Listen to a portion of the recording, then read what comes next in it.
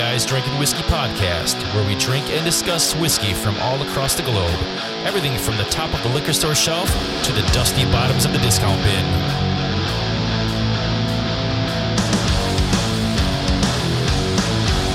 Let's go.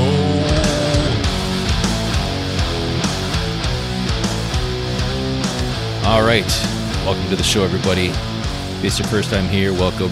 If you've been here before, welcome back. As I stated in the previous episode, we're going to be doing this little new to whiskey series where we help teach you guys about what whiskey is. Now, I know there's probably a ton of other YouTube videos and podcasts and everything kind of describing this, but we've never done this before, so I'm just going to get it out there because it's been weighing on me, so I'm going to let you guys have it. Reason why is because we do get a lot of questions about stuff. Surprisingly, we think we know everything, and we don't. And then I assume other people know just as much too, and they don't either. And it turns out a lot of people don't really know a lot, and they have a lot of questions, but some people don't want to seem, I don't know, like a noob or a tater, as they call them in the whiskey community. So they don't want to ask some of these questions. But a lot of people just don't know the difference between a lot of stuff. So we're just going to break that down for y'all real quick here. Nice and easy. We're going to start with bourbon because that's probably the most popular right now in America, at least. It's huge right now. It's been huge for the past decade, maybe even a little bit longer. I think with I guess you call it the bourbon boom or the bourbon bubble, it's been growing. It's been huge. There's tons of brands out there. There's tons of different varieties, and it's kind of hard to decipher what is what really because there's so much to choose from now. If you walked into a liquor store 10 years ago, the liquor department was massive, and it was probably 70% vodka at that point. I think the tables have really turned, and now the whiskey side of it is very huge, especially the bourbon side. And in the Midwest, Scotch is still very minimal, and bourbon is definitely king around here. And there's other aspects of that as well, as far as like just American whiskey in general. You've got your rye, you've got your single malts, you've got your bourbons, your straight bourbons, your finished bourbons, you got all these other varieties. So that's what we're going to focus on today, is just the basics of bourbon. So there's a couple things that go into it. The number one thing of what makes a bourbon is going to be the mash bill, which the mash bill is what grains the actual distillate is made of. And when it comes to bourbon, it has to be at least 51% corn. 51% corn. That's what makes bourbon bourbon. You can't make a bourbon with a mash bill of anything less than that. So that's probably the biggest thing about a bourbon. It can be a lot higher corn. It could be like a 78%. It could be all the way up to a 99%. You know, it just has to be at least 51% corn to be considered a bourbon. One of the other major rules of bourbon is that it has to be at least 80 proof. So that's why you see a lot of your standard offerings, like your Jim Beams and just some of the more like bigger name, popular ones. They're going to come in at 80 proof just because that's the most watering down they can do to it to really kind of thin it out. I guess a lot of whiskeys you see now are going to be much higher than that because with higher proof comes better quality, higher flavor. I just think it's better. Cask strength is my preferred sip now. I wasn't always that way. I used to be kind of a 95 proof guy, which is kind of in that Eagle Rare range, if you will. And that's still really good. I personally think that whiskey that has more age on it is almost a little better at a lower proof because it kind of lets you explore those nuances a little bit. The other thing is going to be that it has to be aged in a new white American oak barrel. Now, that's one of the biggest things. You can't use a barrel that's been used for anything else before for its initial aging. And that's one of the main differences between like Scotch or rye or really any other alcohol that is aged in a barrel is that whiskey, bourbon is new white American oak barrel. So it's going to sit in that fresh barrel that's never been used for anything before. It's charred. It's going to get all those colors and those flavors from that charred inside, and that's what that gives it its color, that gives it its flavor, that gives it a major aspect of what you're tasting. I forget what the actual like amount is, but it's at least maybe 70%. I'm not sure. Go ahead and fact check me and hit us up on Instagram and shoot me a message saying that I was wrong. So you've got mash bill at 51% corn, new white American oak barrel. minimum of 80 proof. Now, there's a bunch of other rules that kind of come into play, like it has to be a certain proof before it goes into the barrel. It can't be higher than this. It can't be lower than this. But we're not going to get into all that stuff. This is just basically what makes a bourbon, the simple version. There's going to be a bunch of other things you see on a bourbon label too, and that's where it gets kind of confusing when you're in a store and you're like, what the hell is this? What does this mean? What does that mean? There's tons of different things. Let's start with the age statement. Sometimes you'll see a bottle of whiskey that says aged for 2 years, aged for 4 years, aged for 8 years, aged for 12 years.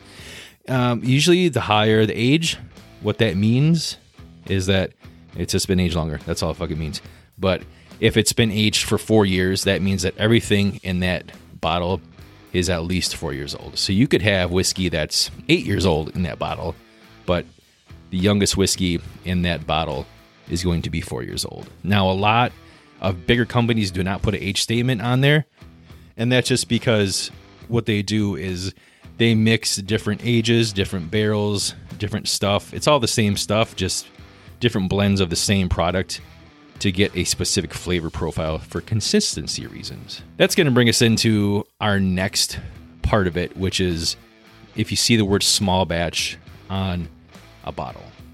Now, the best example I think for this is going to be, for example, Jim Beam. So you've got regular Jim Beam, 80 proof, white bottle.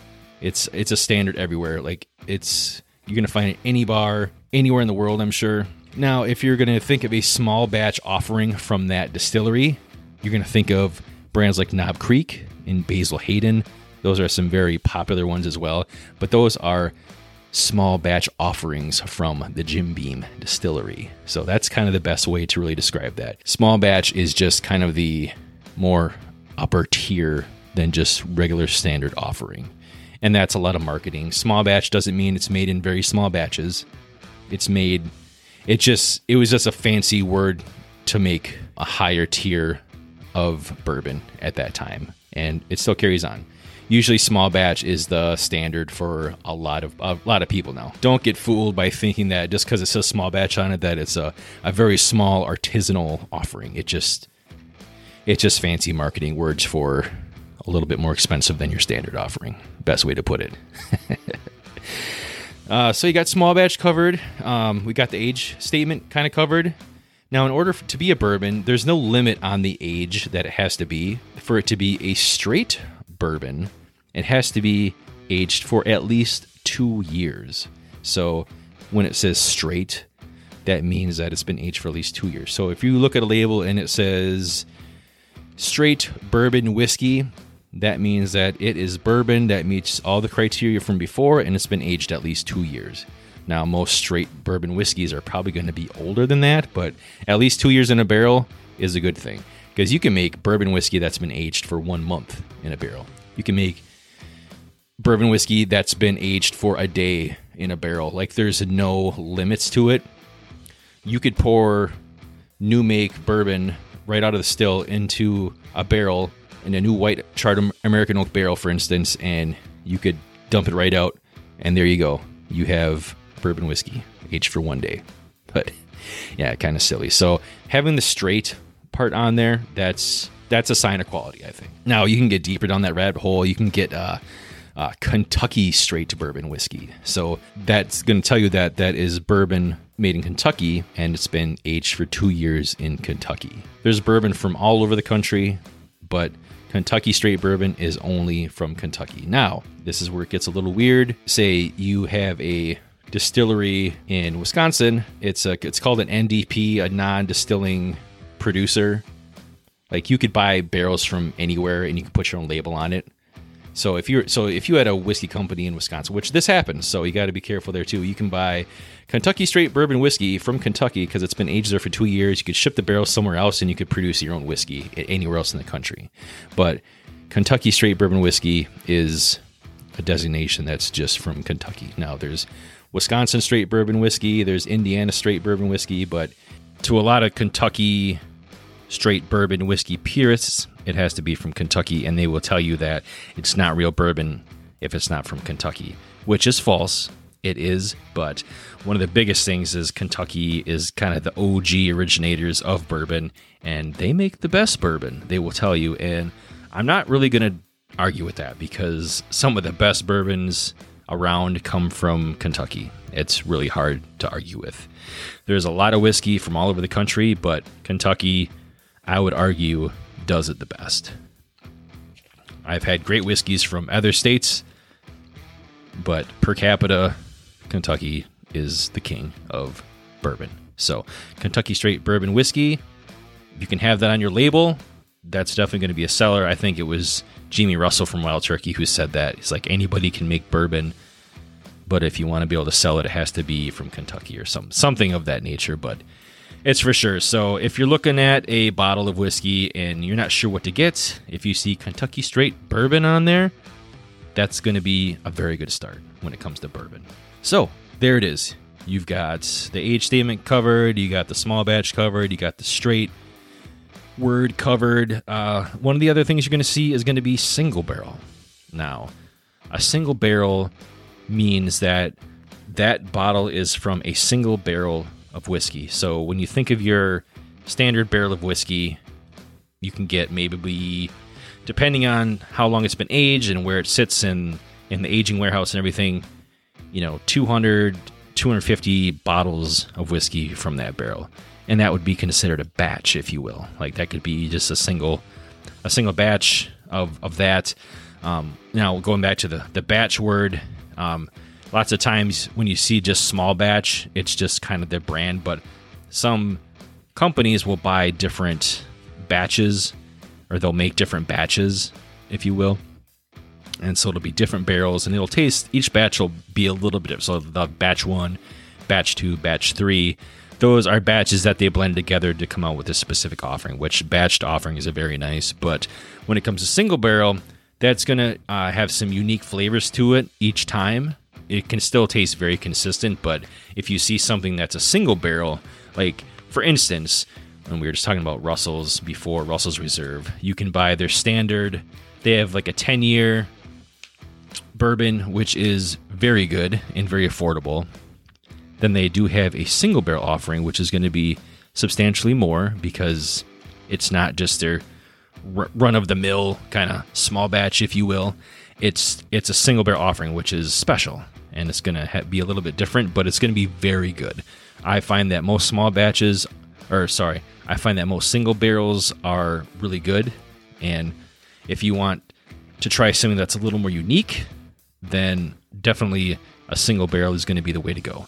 It doesn't mean it's always going to be better, it just means it's a single barrel offering of their standard product. So as where the other one is going to be pretty consistent every single time, a single barrel will have slight little nuances that they're going to be hard to pick up if you're not experienced, but they are different, and you're going to usually see a higher price point as well. So what I would recommend doing is if you have the opportunity to try a small batch next to a single barrel, that's where you can really taste the difference.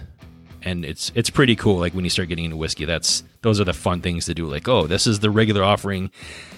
This is the single barrel offering.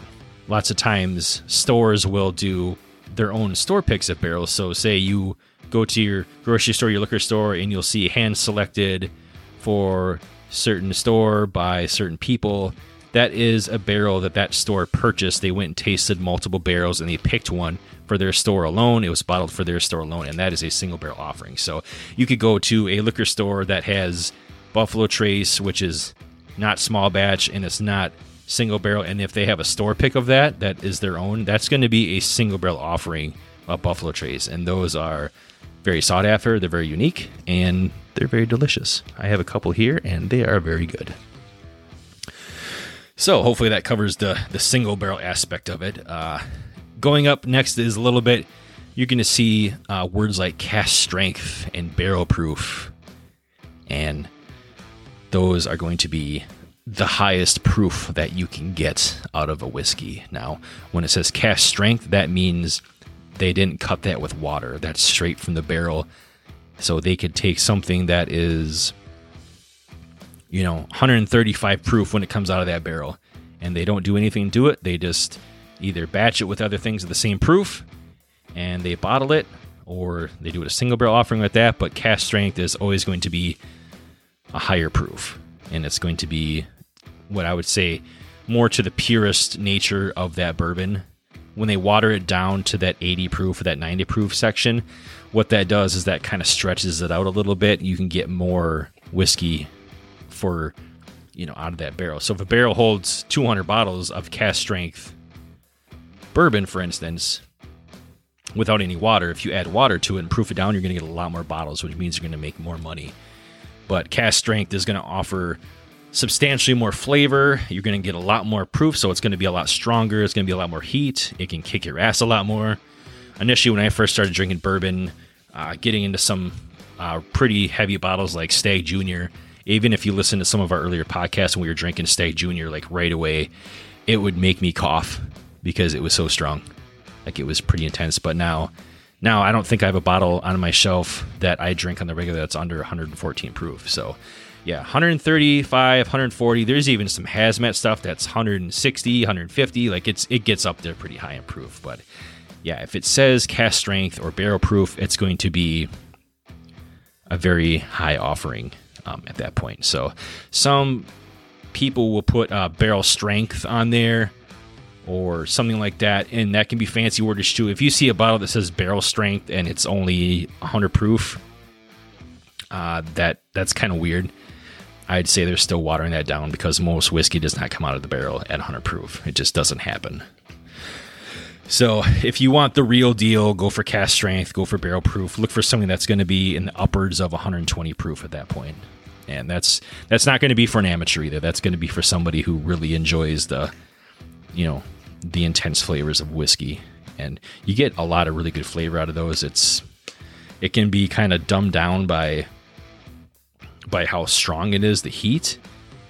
So sometimes if you just get a nice barrel proof bourbon and put it on a big ice cube and let it kind of mellow out as you drink it, it can be really enjoyable. But some people just like that raw, just aggressiveness that just gets you. It's an acquired taste for sure.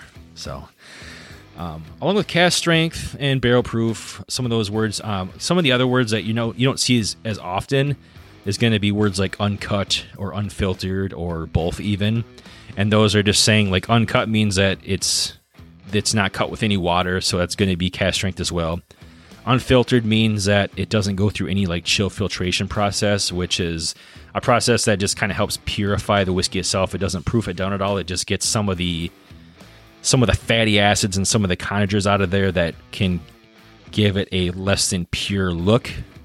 And it also takes out some of the flavor as well. So you'll see a lot of whiskeys that do chill filtration, and that's not an uncommon thing. It doesn't mean it makes the whiskey worse, but uncut, unfiltered is going to be like the purest form that you can get. It's cask strength, unfiltered, just pure deliciousness. You might even see shit floating in there, like little like charcoal barrel, like little wispy, dusty chunks in there, and I think those are all signs of a very good bourbon. So there's one other one that I wanted to kind of touch on, and you'll see it very often. It's called Bottled and Bond. So if you see that, just a real quick kind of history on Bottled and Bond. We've covered this before, but just to give you a quick little thing, it's Bottled and Bond it's a bonded warehouse that they store the whiskey in that the government supervises.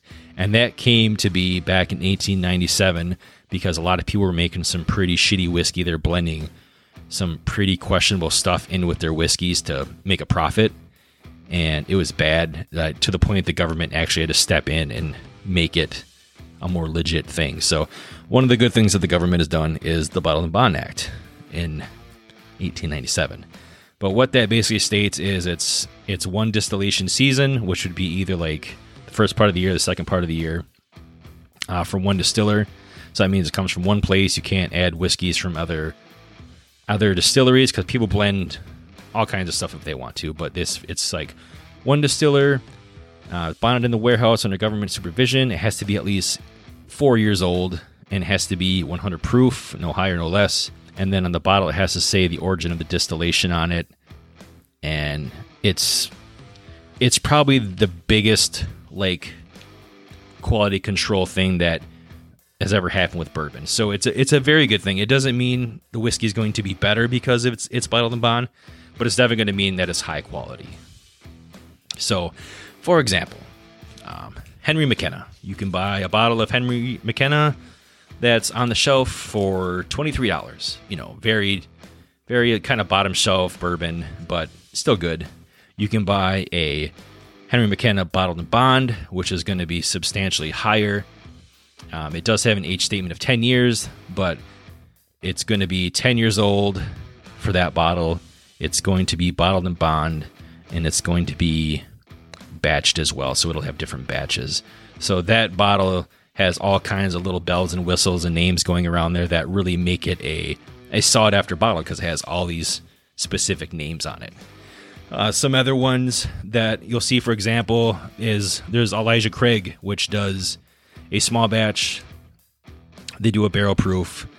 They do a double oaked, which means that they just aged it in a different barrel for a certain amount of time to give it more of the rich, woody, oaky, sweet notes that come out of that barrel.